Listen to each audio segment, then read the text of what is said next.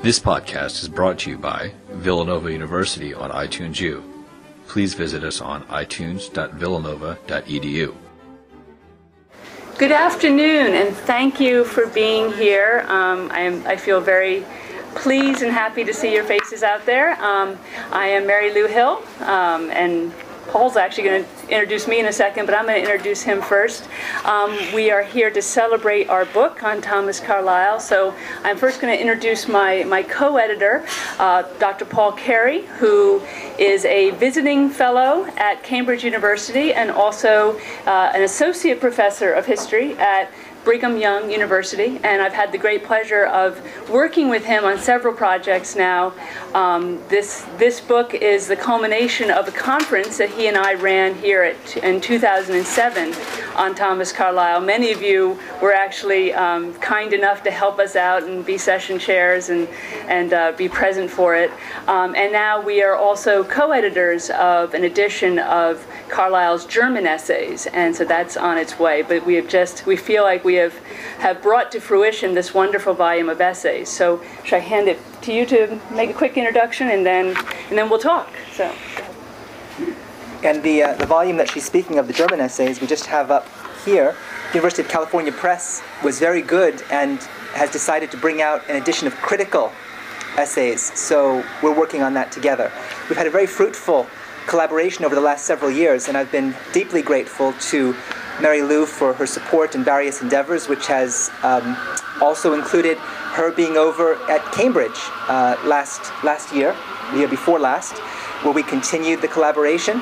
We look forward to being next year at the University of Edinburgh, where a major international Carlyle Studies conference will go on, and we'll talk about some of our results on the University of California Press edition.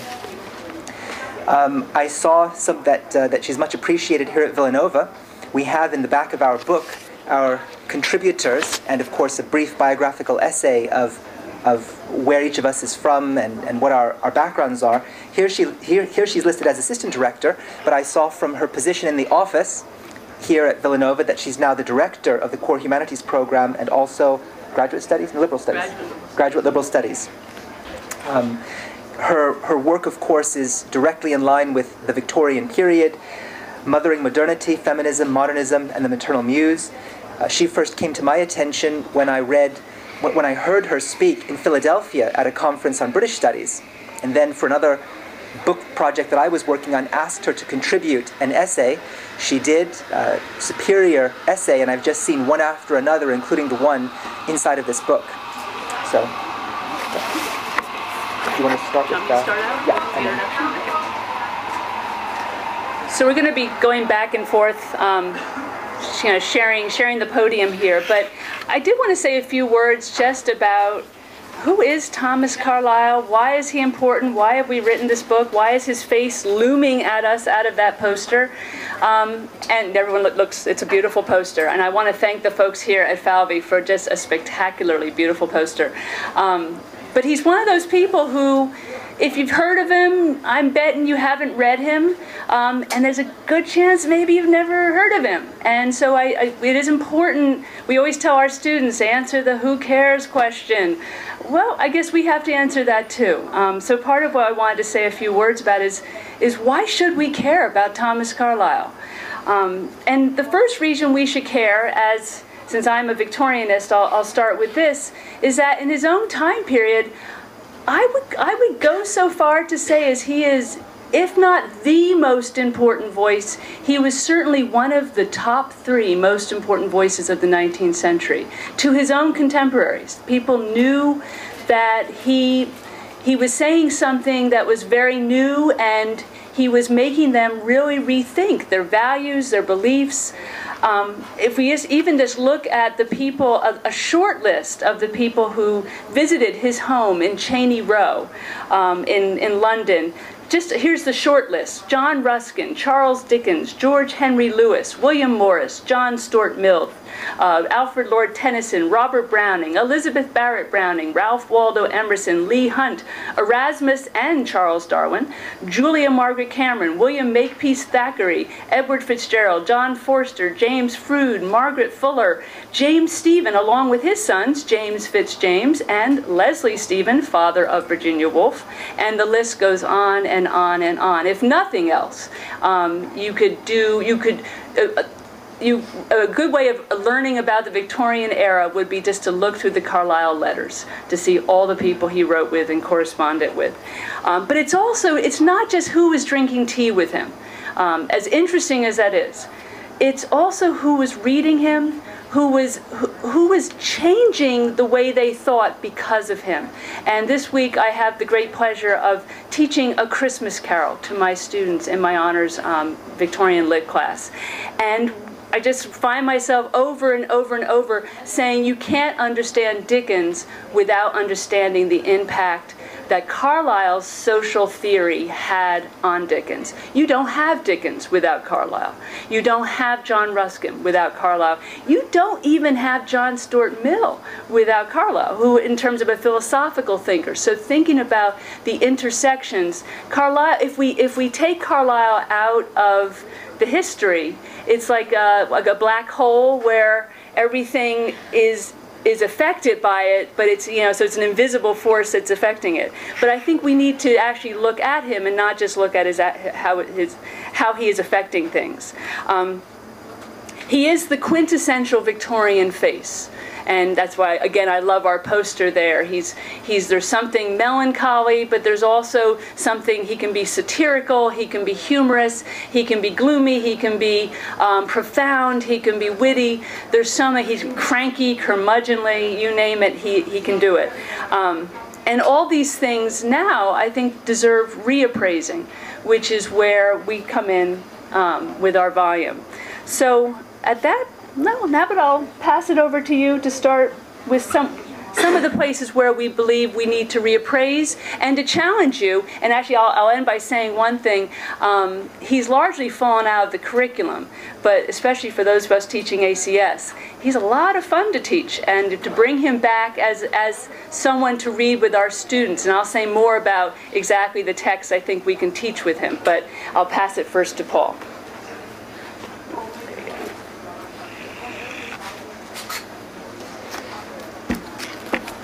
She mentioned those who have read Thomas Carlyle. It's not so well known that amongst those who read him were, of course, Marx and Engels. He is cited in an essay on estranged labor, so a very early essay. What are they looking at? They're looking at Carlyle on work. Now, of course, work has many connotations in the Victorian period, the workhouses that you see criticized in Dickens's novels. You also see the idea that the self-made man, somebody who works very hard, can lift himself up by his own bootstraps and bring himself into some kind of economic or social prominence. Carlyle's take, though, is slightly different. Carlyle would look at work in many other ways, aside from those that were maybe prominent, or at least that we accept as prominent during the Victorian period. So, for example, he says, in looking at the heroes of the modern day, that maybe instead of building massive statues to people who are capitalist industrialists, robber baron types, he said perhaps we should build a shaft to sink their images into the shaft. Why hold them up as the great heroes? In fact, on the dust jacket, in a section that Mary Lou wrote, I think it's very well put here, where she says, readers can now rediscover a Carlyle who challenges an increasingly self-absorbed culture, rails against the excesses of capitalist greed, teaches captains of industry to embrace a new kind of leadership, restores a meaningful connection to the past, and draws our gaze to genuine heroism. So a redefinition of heroism, not just the person who goes out, makes a fortune, and does it on the backs of, as Mary Lou points out in her own essay, on the Irish widow, for example, who's struggling away and starving during the famine, or in other areas. Did he have blind spots sometimes? Of course. He might not have made the connection sometimes in a too easy association with labor and rights when it came to slavery. And that's a topic that's very much discussed with Carlyle. In other areas, though, and I think Marx and Engels picked up on this, he understood that you couldn't estrange labor. I was taught a little bit about this. We just had, last year at Brigham Young University, we had the great honor of hosting Archbishop George, whom I'm sure you will all know. And he taught the BYU and the LDS, the Mormon community, about the principle of subsidiarity. I thought this was very important. Too easily does Catholic social thought sometimes collapse into the rhetoric of left and right. And this was highly illuminating to hear at Brigham Young University and to hear Archbishop George talk about this. I should say as an aside, especially with Sandy from the Core Humanities program and the ACS here in the audience, we're just, the university, Brigham Young University, is now changing conferences, leaving the Mountain West Conference, getting out of Dodge while TCU is blowing up everybody in the conference, and joining what some people call the Catholic Conference, the West Coast Conference, where I think basketball reigns supreme with Gonzaga. So maybe we'll see a little bit more of Villanova in that way. Certainly we'll see a little bit more of Notre Dame as a football independent. I wanted to also add that when Carlyle talks about work, he makes the connection. It's not just about labor. So when Marx and Engels pick up on him on work, talk about estranged labor, they seem to miss another point.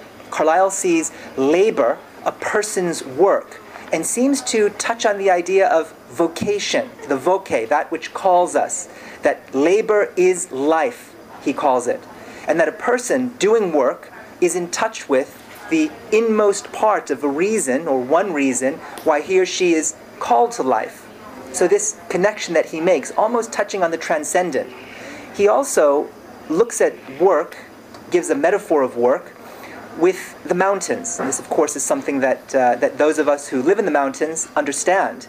He says, without the rain that falls on the mountains and the tributaries that go from the mountains into the valleys, those valleys could not flourish.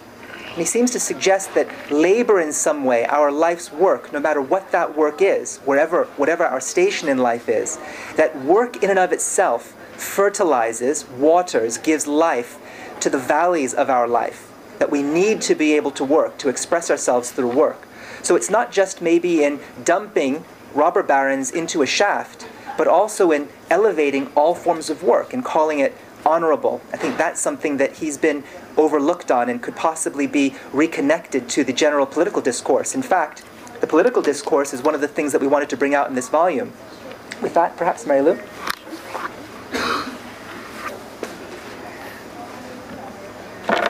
In terms of the political discourse, he's extraordinary in that he rejects democracy, and we are so used to thinking democracy reigns supreme. It's shocking even to run into someone who is just not swayed by it. But it's easy to forget that a lot of very smart people in the 19th century were not swayed by it, especially in England.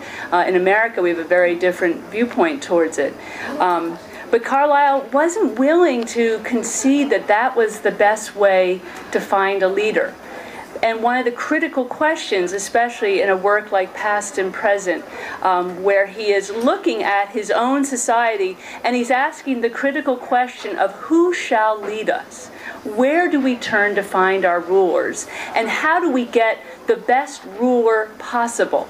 He's raising a lively question that certainly in our volatile political landscape even today, it comes up again and again. How do we get the best people? How do we find them? And if it's not democracy, how?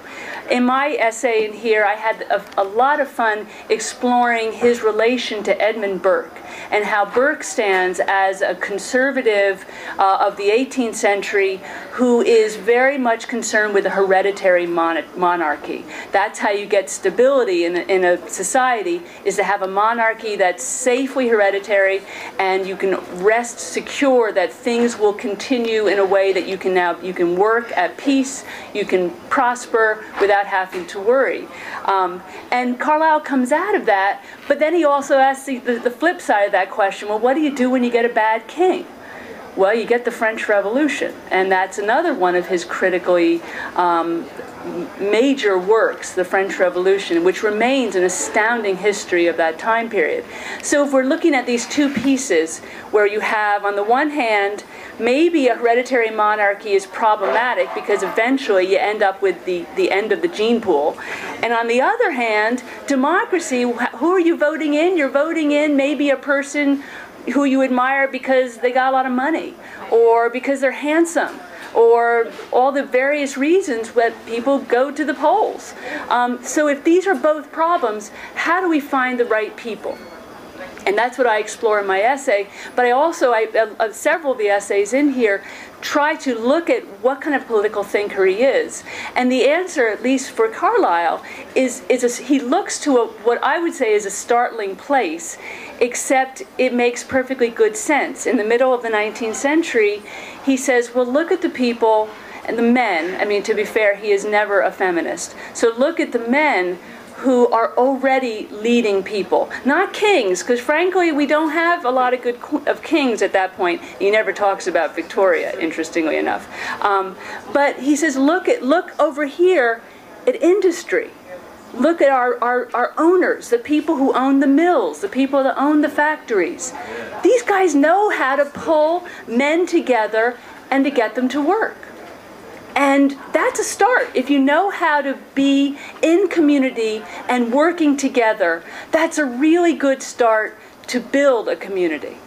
Except the problem there is that the owners all want to make lots of money. They're all about the profit margin. And so how do we deal with that?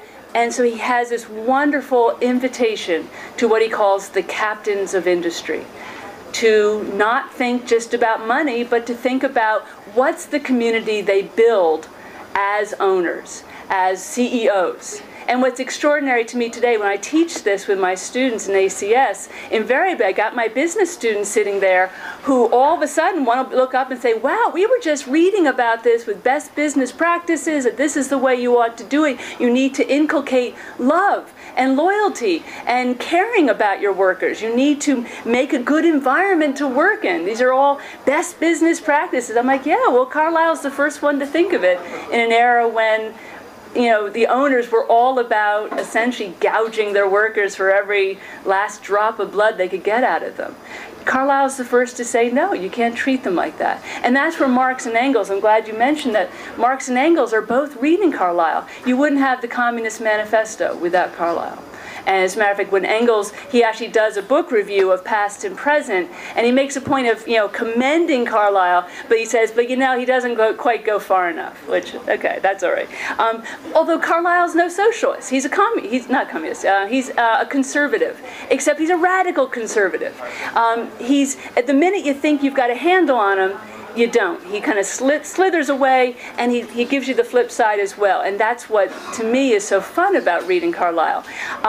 He also is amazingly modern in how he thinks about history, and how he thinks about our relation to not just the past, but how we capture the past. And one of the best essays, I think, and I'm not just being nice to you, Paul, but one of the best essays in here is Paul's essay on the writing of history and how Carlyle approaches historiography in a way that's surprisingly modern. That's where Carlyle is aware that there's a critical disconnect between how things happen and how we somehow try to write about them.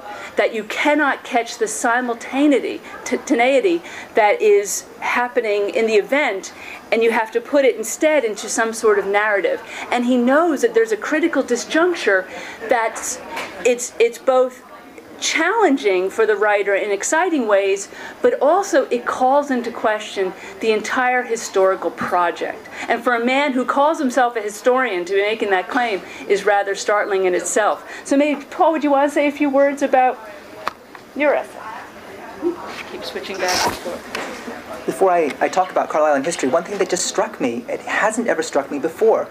As I looked up at Mary Lou, I glanced over her shoulder and saw the overhead. And then I thought, right, we need to get up St. Joe's University, the Carlyle Studies Annual, maybe up. And then it struck me, the editor-in-chief of the Strauss volumes for University of California Press is at Notre Dame. Mary Lou, of course, is at Villanova, and the chief editor of Carlyle Studies is at St. Joe's, 3 Catholic institutions. And I've never made the connection before that is there something particular about Carlyle that might be of interest to Catholic readers, a Catholic audience. I don't know. It just literally, as I said, was perhaps the social teaching side. And as I said, we were just deeply impressed by that. In fact, if you don't mind me going on in praise of His Holiness, the Holy Father, Benedict XVI, he has of course just been very, very gracious in allowing a Mormon temple to be built in Rome. And we're just so thrilled that that's going to be the case, and look forward to cooperating socially, particularly here in the United States, on other issues that continue to arise in the United States and to continue to learn from Catholics. I think that there can be a tremendous learning, especially in the areas of ethics, philosophy, and natural law, areas that perhaps Catholics shouldn't be so shy about in claiming their own identity. And of course, I'm delighted that here at Villanova, there's an effort, I know it's hard and I know it's complicated, for an Augustinian renewal and to understand your own contributions as academics, perhaps with the thought that Augustinianism is important and Catholic teaching important. But Carlyle in history. He claims he is a historian. And Lowell Fry at Hampton-Sydney College, one of the contributors here, he says it's almost as if whenever Carlyle makes an assertion, he redoubles, triples. He goes into hyperbole to prove the assertion, only to then take it away. So Mary Lou says he understands the very problems of history. One could claim, and this is what is normally taught under the philosophy of history, what are the philosophical problems of causality, intentionality, of influence? How do you prove these things historically? Carlyle already knows. He writes essays in the 19th century that shows an awareness for these philosophical problems. And yet, despite the awareness of the philosophical problems, he'll write large, multi-volume works on Friedrich the Great, the French Revolution, Oliver Cromwell. Part of the reason why Carlyle isn't to be found in the classroom is that our classrooms don't often allow for multi-volume works. We're now in the period, of course, of using readers, excerpts of many works to try to cover bases. Very difficult to do when you have a 7 or 8 volume piece. What do you extract from it? The same thing with the French Revolution. And yet he doesn't just produce these histories to say, I have a disconnect. Here are the histories that I write, and here's my understanding of theory and why the philosophy of history is complicated. Instead, he sometimes will use the philosophy of history inside of the very histories themselves. So, for example, Simon Schama of Cambridge, now at Columbia University, he writes that he was inspired by the French Revolution in his own groundbreaking work on the French Revolution. What is this? It's the switching of voice. Carlyle knew about narrative. He knew that there often, in the 19th century particularly, is a master narrative voice that guides the reader, like a 19th century novel would have a narrator. He questions this, and he shifts voice in his histories. He gives a voice to, for example, the crowds or the masses. As you know, Le Bon in the 19th and early 20th century was already speculating about the crowd or masses as a separate entity, one that social thought and sociological theory had to take into account. Carlyle does this historiographically.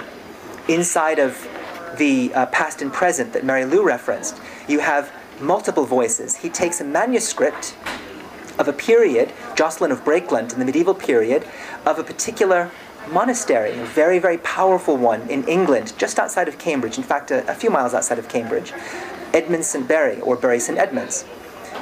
And he wonders, as he looks at Jocelyn inside of his past and present, what would Jocelyn say? What would Jocelyn do? And so in some ways he restates the narrative using the primary source, and then continues the narrative. And he begins to address Jocelyn, as well as Abbot Samson and others. And so you see him using techniques that are now used by historians such as Yale's Jonathan Spence. Now, Carlyle wasn't the only one to think about these things. Friedrich Schiller at the University of Jena in the 18th century, very late 18th century, already speculated that you had to fill in the holes of history. What happens if there are simply not enough historical records to create a narrative? What do you do? Jonathan Spence and other historians today revisit what some had considered repudiated theory of the 19th century, upheld by Wilhelm Dilthey, empathy. Can you know enough as a historian to know about a period and empathize. Now, 19th century historians would do this all the time. Carlyle will give you a speech in Cromwell, and you'll be hard-pressed to find what primary source contains this speech. Did he just make it up? But it comes from the notion that you could know, divinatory criticism, the German Romantics would call it, you could know what was going to be said. Now, of course, our modern historians don't do that. They still are led primarily by the original sources, the, as Ranke would put it, Quellen, the actual sources themselves, ad fontes. But where sources are lacking, you could make awfully good guesses, informed hypotheses. So Carlo Ginzburg, Simon Schama himself in Dead Certainties, and others, Craig Harleen in some of his work, begin to do this, and yet it's not known or very much forgotten that Carlyle had already understood these principles and had already applied those techniques. Carlyle also called history an innumerable set of biographies. So he understood that biography would be crucial to history. After the war, the Second World War, biography became very low on the priorities. You had the Annales School in France, the attempt to create world or global scale history. What do we find now, though? Look on the history shelves. Again, you see the resurgence of biography. Historians now are returning to biography. Again, it's in a more, they would, I think, argue, sophisticated form perhaps than 19th century, but it's not the complete doing down of biography that had been a phase in history. You now allow that actors, that actual people may create change, and it's not just a set of disembodied forces, economic forces, political forces, that actual individuals do this. Again, Carlyle isolated this as one of the primary reasons to complete and to do history. As you know, there are different senses of history. We have in the audience a scholar and a colleague, Michael Tomko. I just read recently, about a year ago or a little bit more, and have reread his essay on the English Catholic sense of history. And in it he argues that there is a Catholic sense of history. This was brought home to me by a scholar out of Franciscan University, Steubenville. He visited Cambridge and we walked around. And do you know how sometimes you're in a region, and then when somebody points something out to you about a particular region or piece of architecture, the whole meaning of the place changes. This scholar from Steubenville was walking, and we were walking past some of the great chapels of Cambridge, and he pointed out to me that as a Catholic, this was a little difficult sometimes, because these had once been inhabited by and built by Catholics. And suddenly it changed my way of understanding Cambridge and English history, because the places themselves had changed, were inhabited by or possessed by or haunted by former spirits. I think Tolkien gives us a sense of this in Weathertop, when the fellowship is on Weathertop, and they reflect on the many different peoples that had passed by this particular place. Michael Tomko brings that out in his essay. Carlyle does similarly.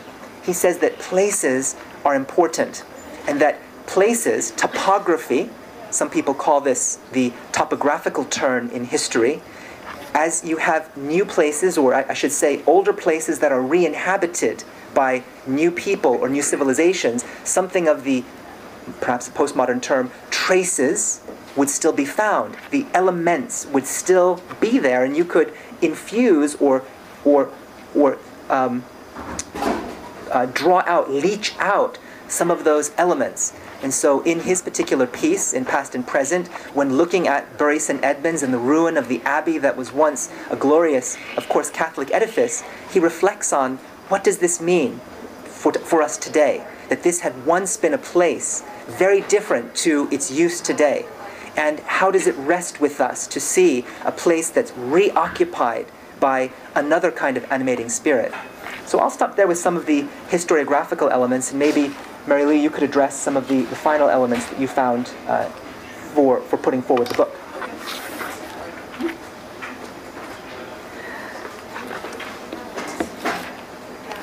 The final elements that really, I think, are guiding principles in this book, I think they're all, I was trying to think of one word that would somehow sum them up, but I think it's a concern for community, which isn't to say that Carlyle was the most lovable, huggy, warm, warm and fuzzy kind of guy, because he actually wasn't. He was a very solitary man who, it's curious that he is as concerned with community as he is, because he was not much of a communitarian in his own life.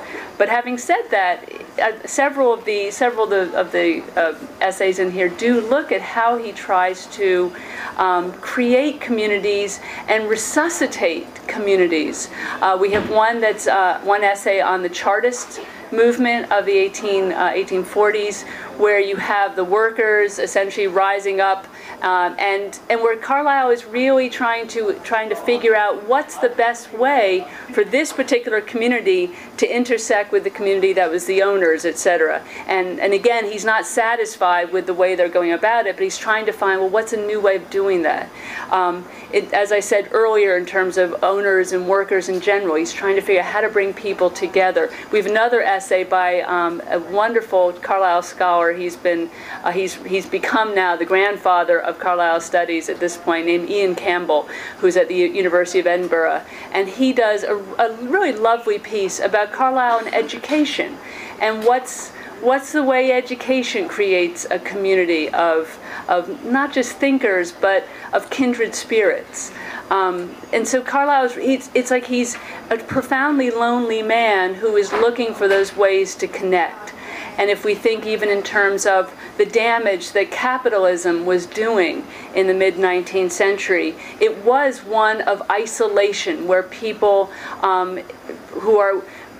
it's a willingness to be isolated. In other words, it's not that the workers are being isolated by the owners, but that the owners are isolating themselves away from the workers. They are keeping them at hand's distance. They don't want to have to see them, touch them, be near them. We even see this, and Carlyle doesn't talk about this, but it's, if you ever have a chance to go to the Carlyle house and think about the domestic economies there, as people went up the social scale, you would have houses that had front and back staircases, so you wouldn't have to see your servants and things like that. These oddities are typical of Victorian life. But Carlyle saw these as things that just tear people apart. And that's why, even though he himself ends up being very much a fallen away, I don't know if I would even call him Christian by the end of his life. He was originally going to go in the ministry and then decided he could not believe that Christ was divine.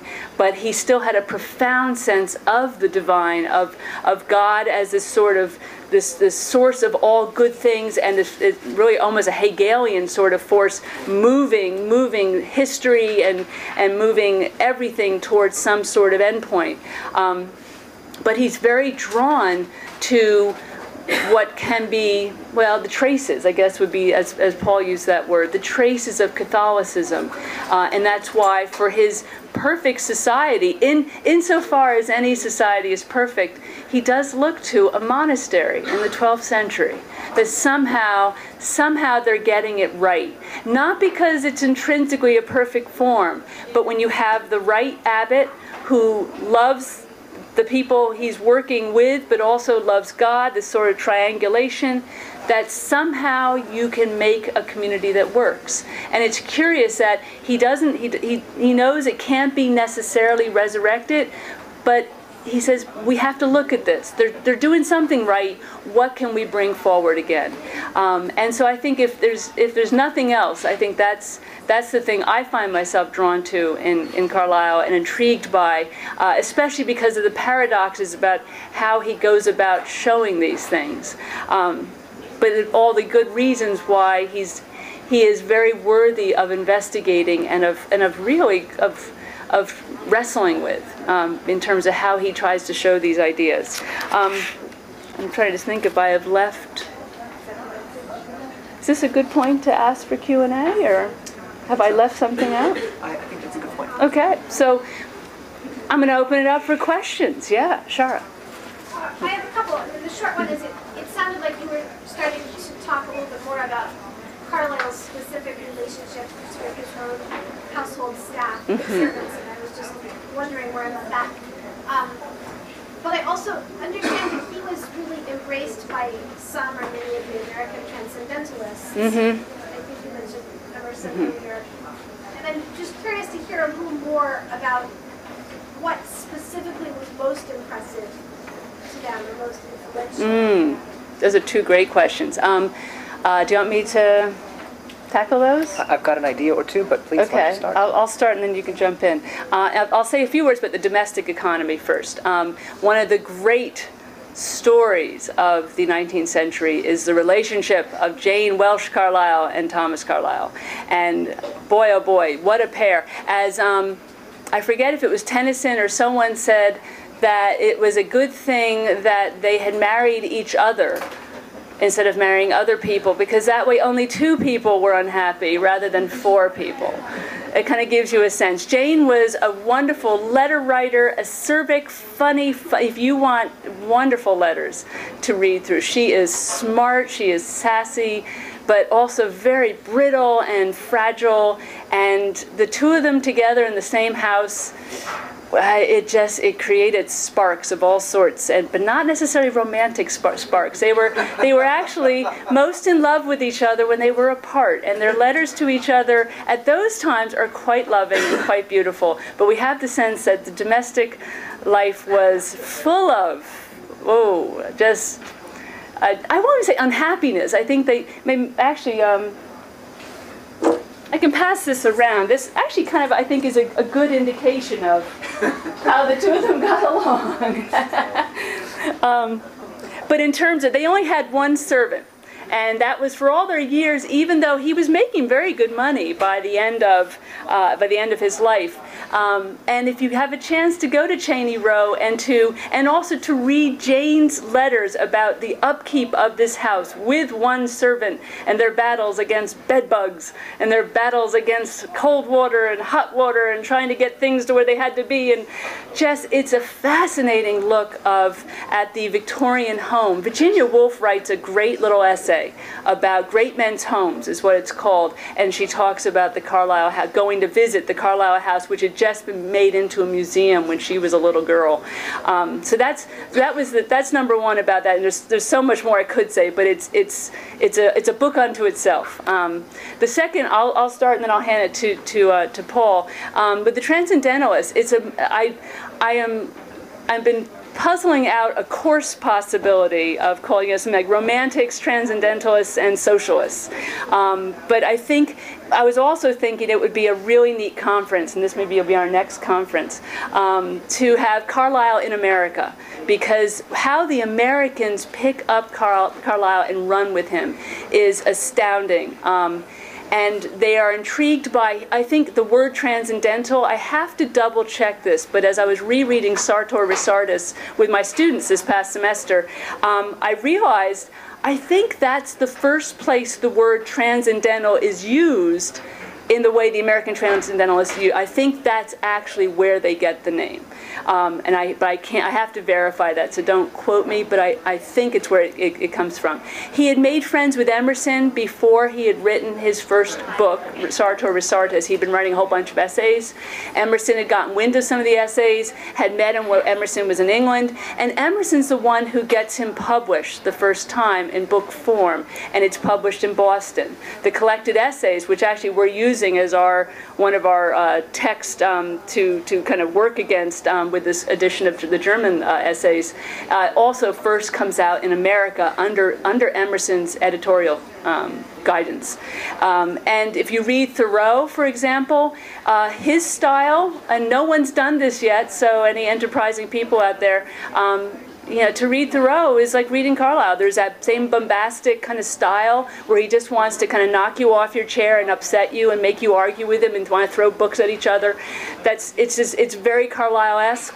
I also would argue that, to take us back to the continent, that's what Friedrich Nietzsche does too. And Nietzsche technically hates Carlyle. He says how much he hates him. Blah, I don't like Carlyle at all, he says, and yet he sounds just like him in some very interesting areas. So that's a whole other paper. So let me hand it to you first. So just to go back to your question on transcendentalism, it is Emerson, of course, who the book flopped Sartor Resartus in its initial reception in Great Britain, but he makes it popular here. Just bear in mind as well that Carlyle's first book really is his biography of Friedrich Schiller. So he's reading Schiller. He then, of course, translates Goethe's Wilhelm Meister. So he's steeped in German classicism, Weimar classicism, and German Romantics, as we both well know, given this edition that's coming out with the University of California. So I think that a part of what motivates him is a part of what motivated them. What do you do in a period when you believe that there is no belief? How do you sustain belief in that period? And a part of Sartor Resartus is about coming to that brink and still saying yes to life, still giving some kind of affirmation to life so as not to slip away into nihilism. So I see that as at least one area where he draws on some of this thinking, and it seems to go into Sartor Resartus and be brought to America by the Transcendentalists.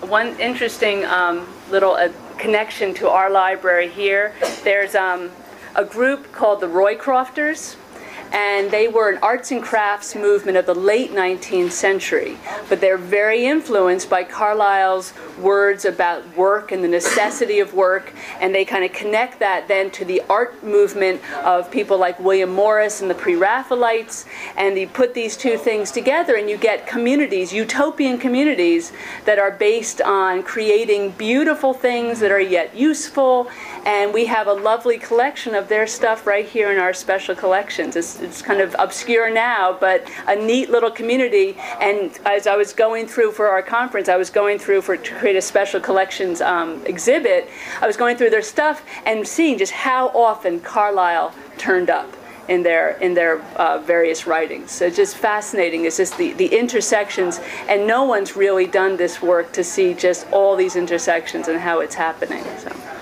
other questions?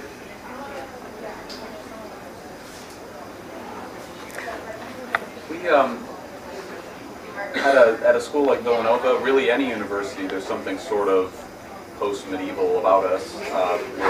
We're in a community together, and I think we struggle with a lot of the things that it sounds like Carlyle struggles with. We are in a sort of community, and yet often we aren't really as connected with each other as we would like to be.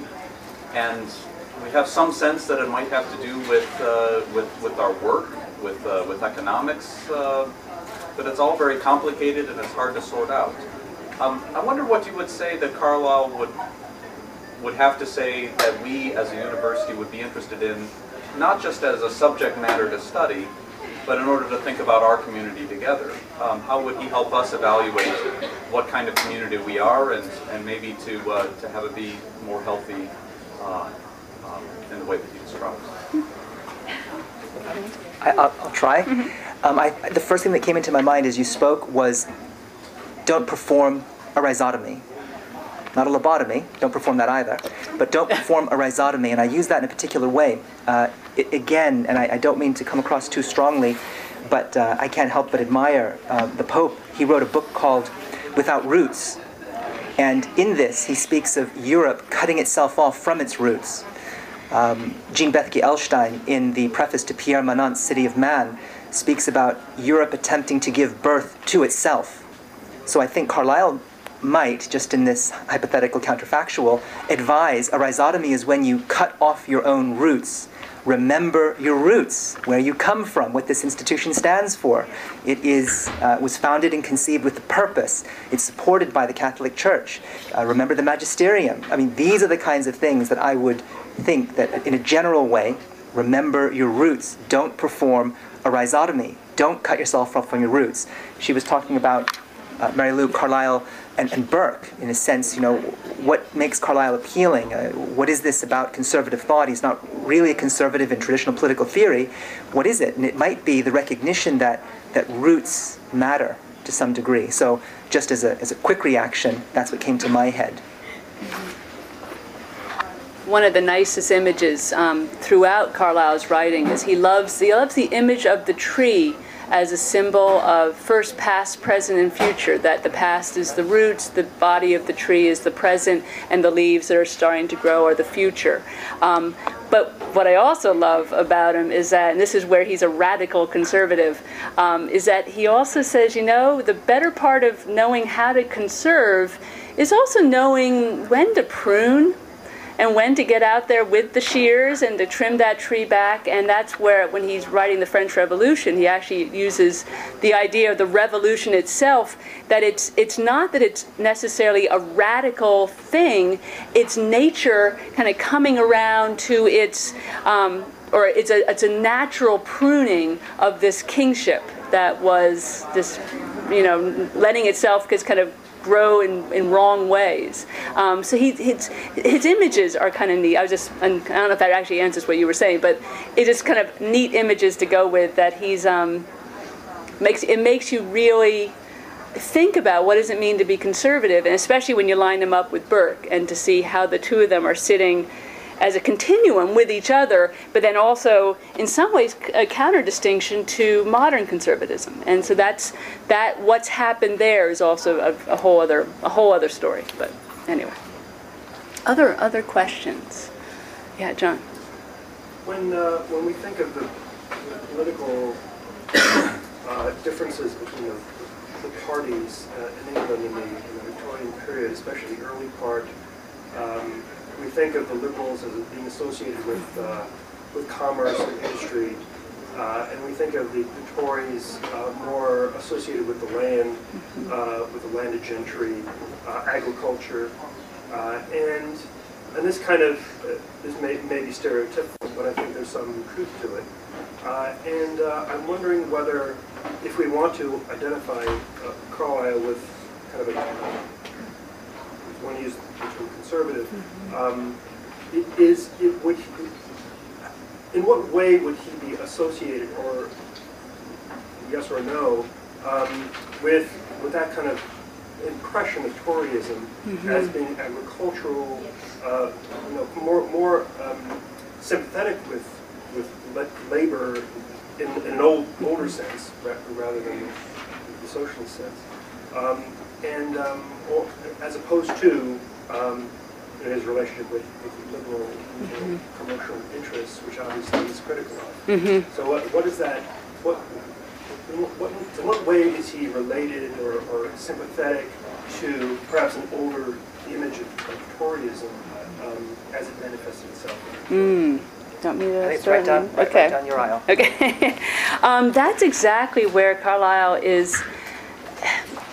He embodies all of those elements in a very peculiar and innovative way, in that he is sympathetic, and that's where he and Burke line up. He's sympathetic to the continuity of tradition. He really feels strongly about tradition, and tradition as it is embedded in the land, in rural hamlets and things of that sort.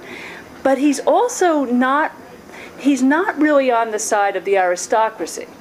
He actually has some scathing words about the aristocracy, mostly because he sees them as not working. If they were a working aristocracy who actually say, gee, our job is to rule and our job is to lead and to guide, then we should do that. Then he would be okay with it. But the fact that they have essentially abdicated all responsibility. So just looking at that, the land, yes. Aristocracy, no, not as keen on that. Workers, yes, really good, except they ought to know their place. And that's where he is very much a man of his time. He is not, and that's what, as my students and I were talking about, the wonderful ending of A Christmas Carol, and there's Scrooge and Bob Cratchit, and they're both enjoying a glass of smoking Bishop, which is one of those wonderful, drinks, punch or something. And I make a point to them. I say, well, what's changed for Bob? And they say, oh, well, he got a raise. He's not Scrooge's equal at the end. And he's not going to be. He's not going to be. Maybe eventually, maybe he'll work his way up. But right there, he is not his equal. And it's part of knowing your place. But once you know your place, and if I know my place and I'm an owner, and you know your place and you're a worker, and then we agree that there are ways we support each other that's not just about the money. It's not just about cash payment, but that there's something else that binds us together.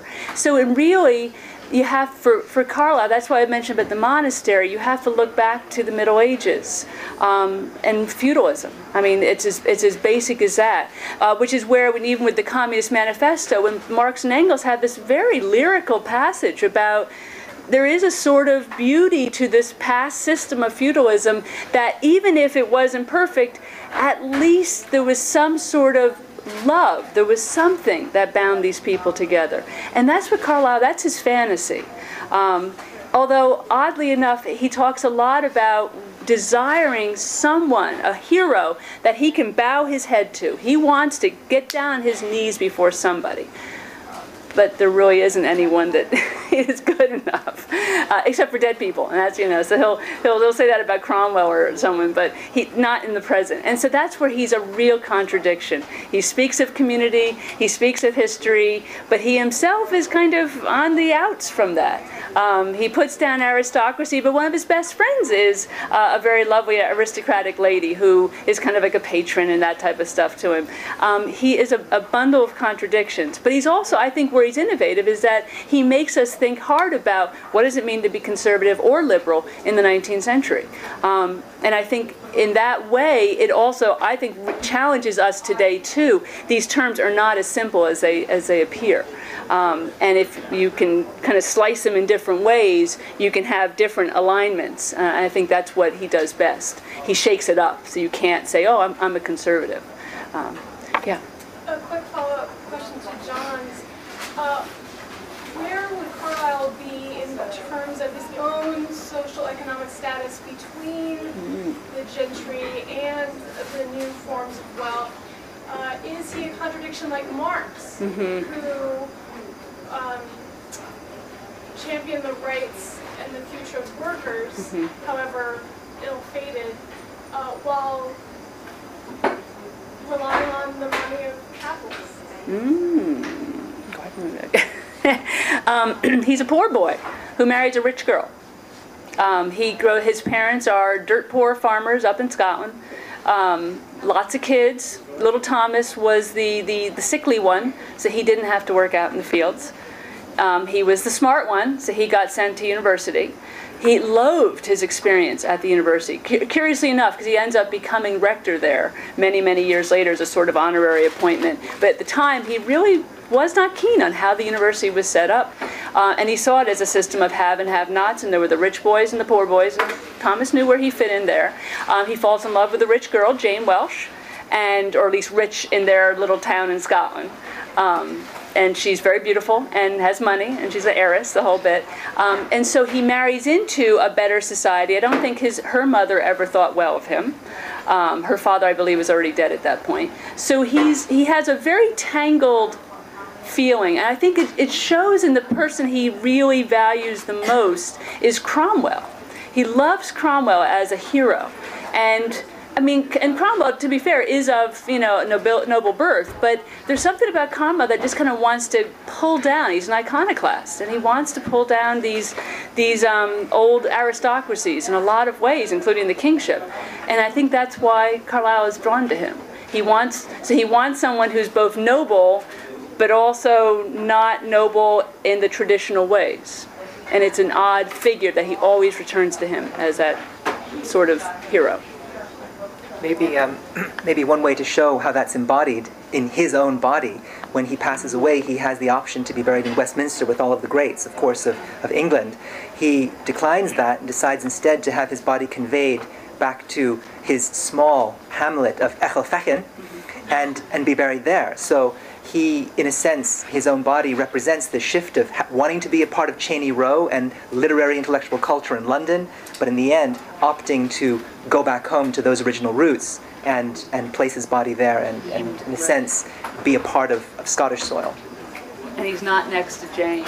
She's married elsewhere. I'm not married, but buried elsewhere.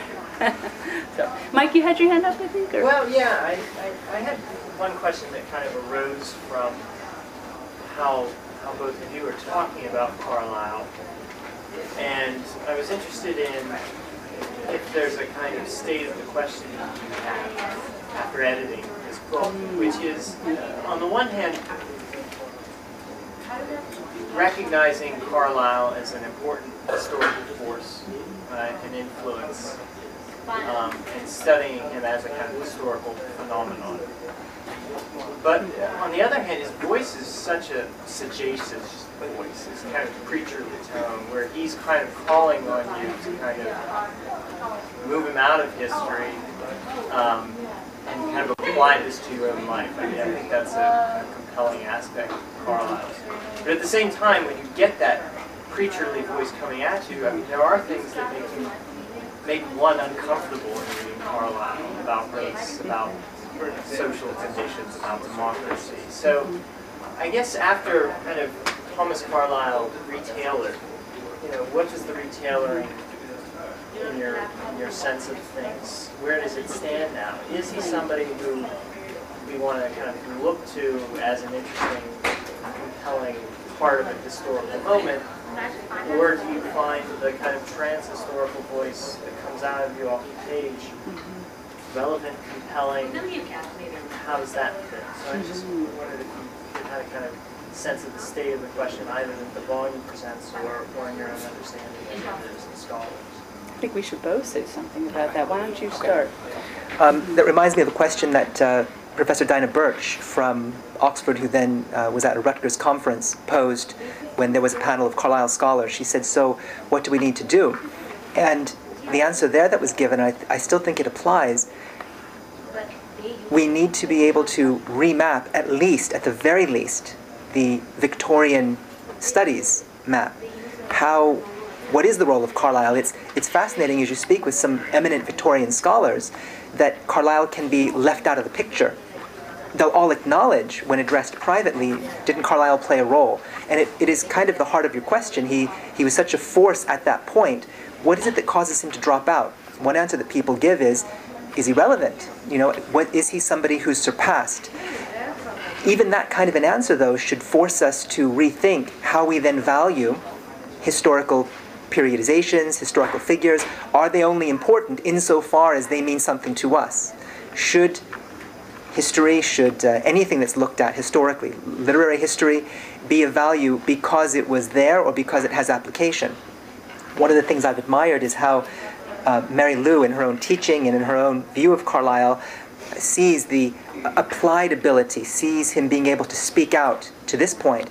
And I guess being a historian, I tend to look backward and look at the past and say, we have to also understand what his actual position is. So when you open up, just say, a general undergraduate book on Victorian culture or history or literature, it's fascinating to be able to read through a book and to see maybe a very faint allusion or a scant footnote to, oh, and Carlyle existed then. But then when you hear the voices of the people at the particular time period, you see how important he was to them actually at that point.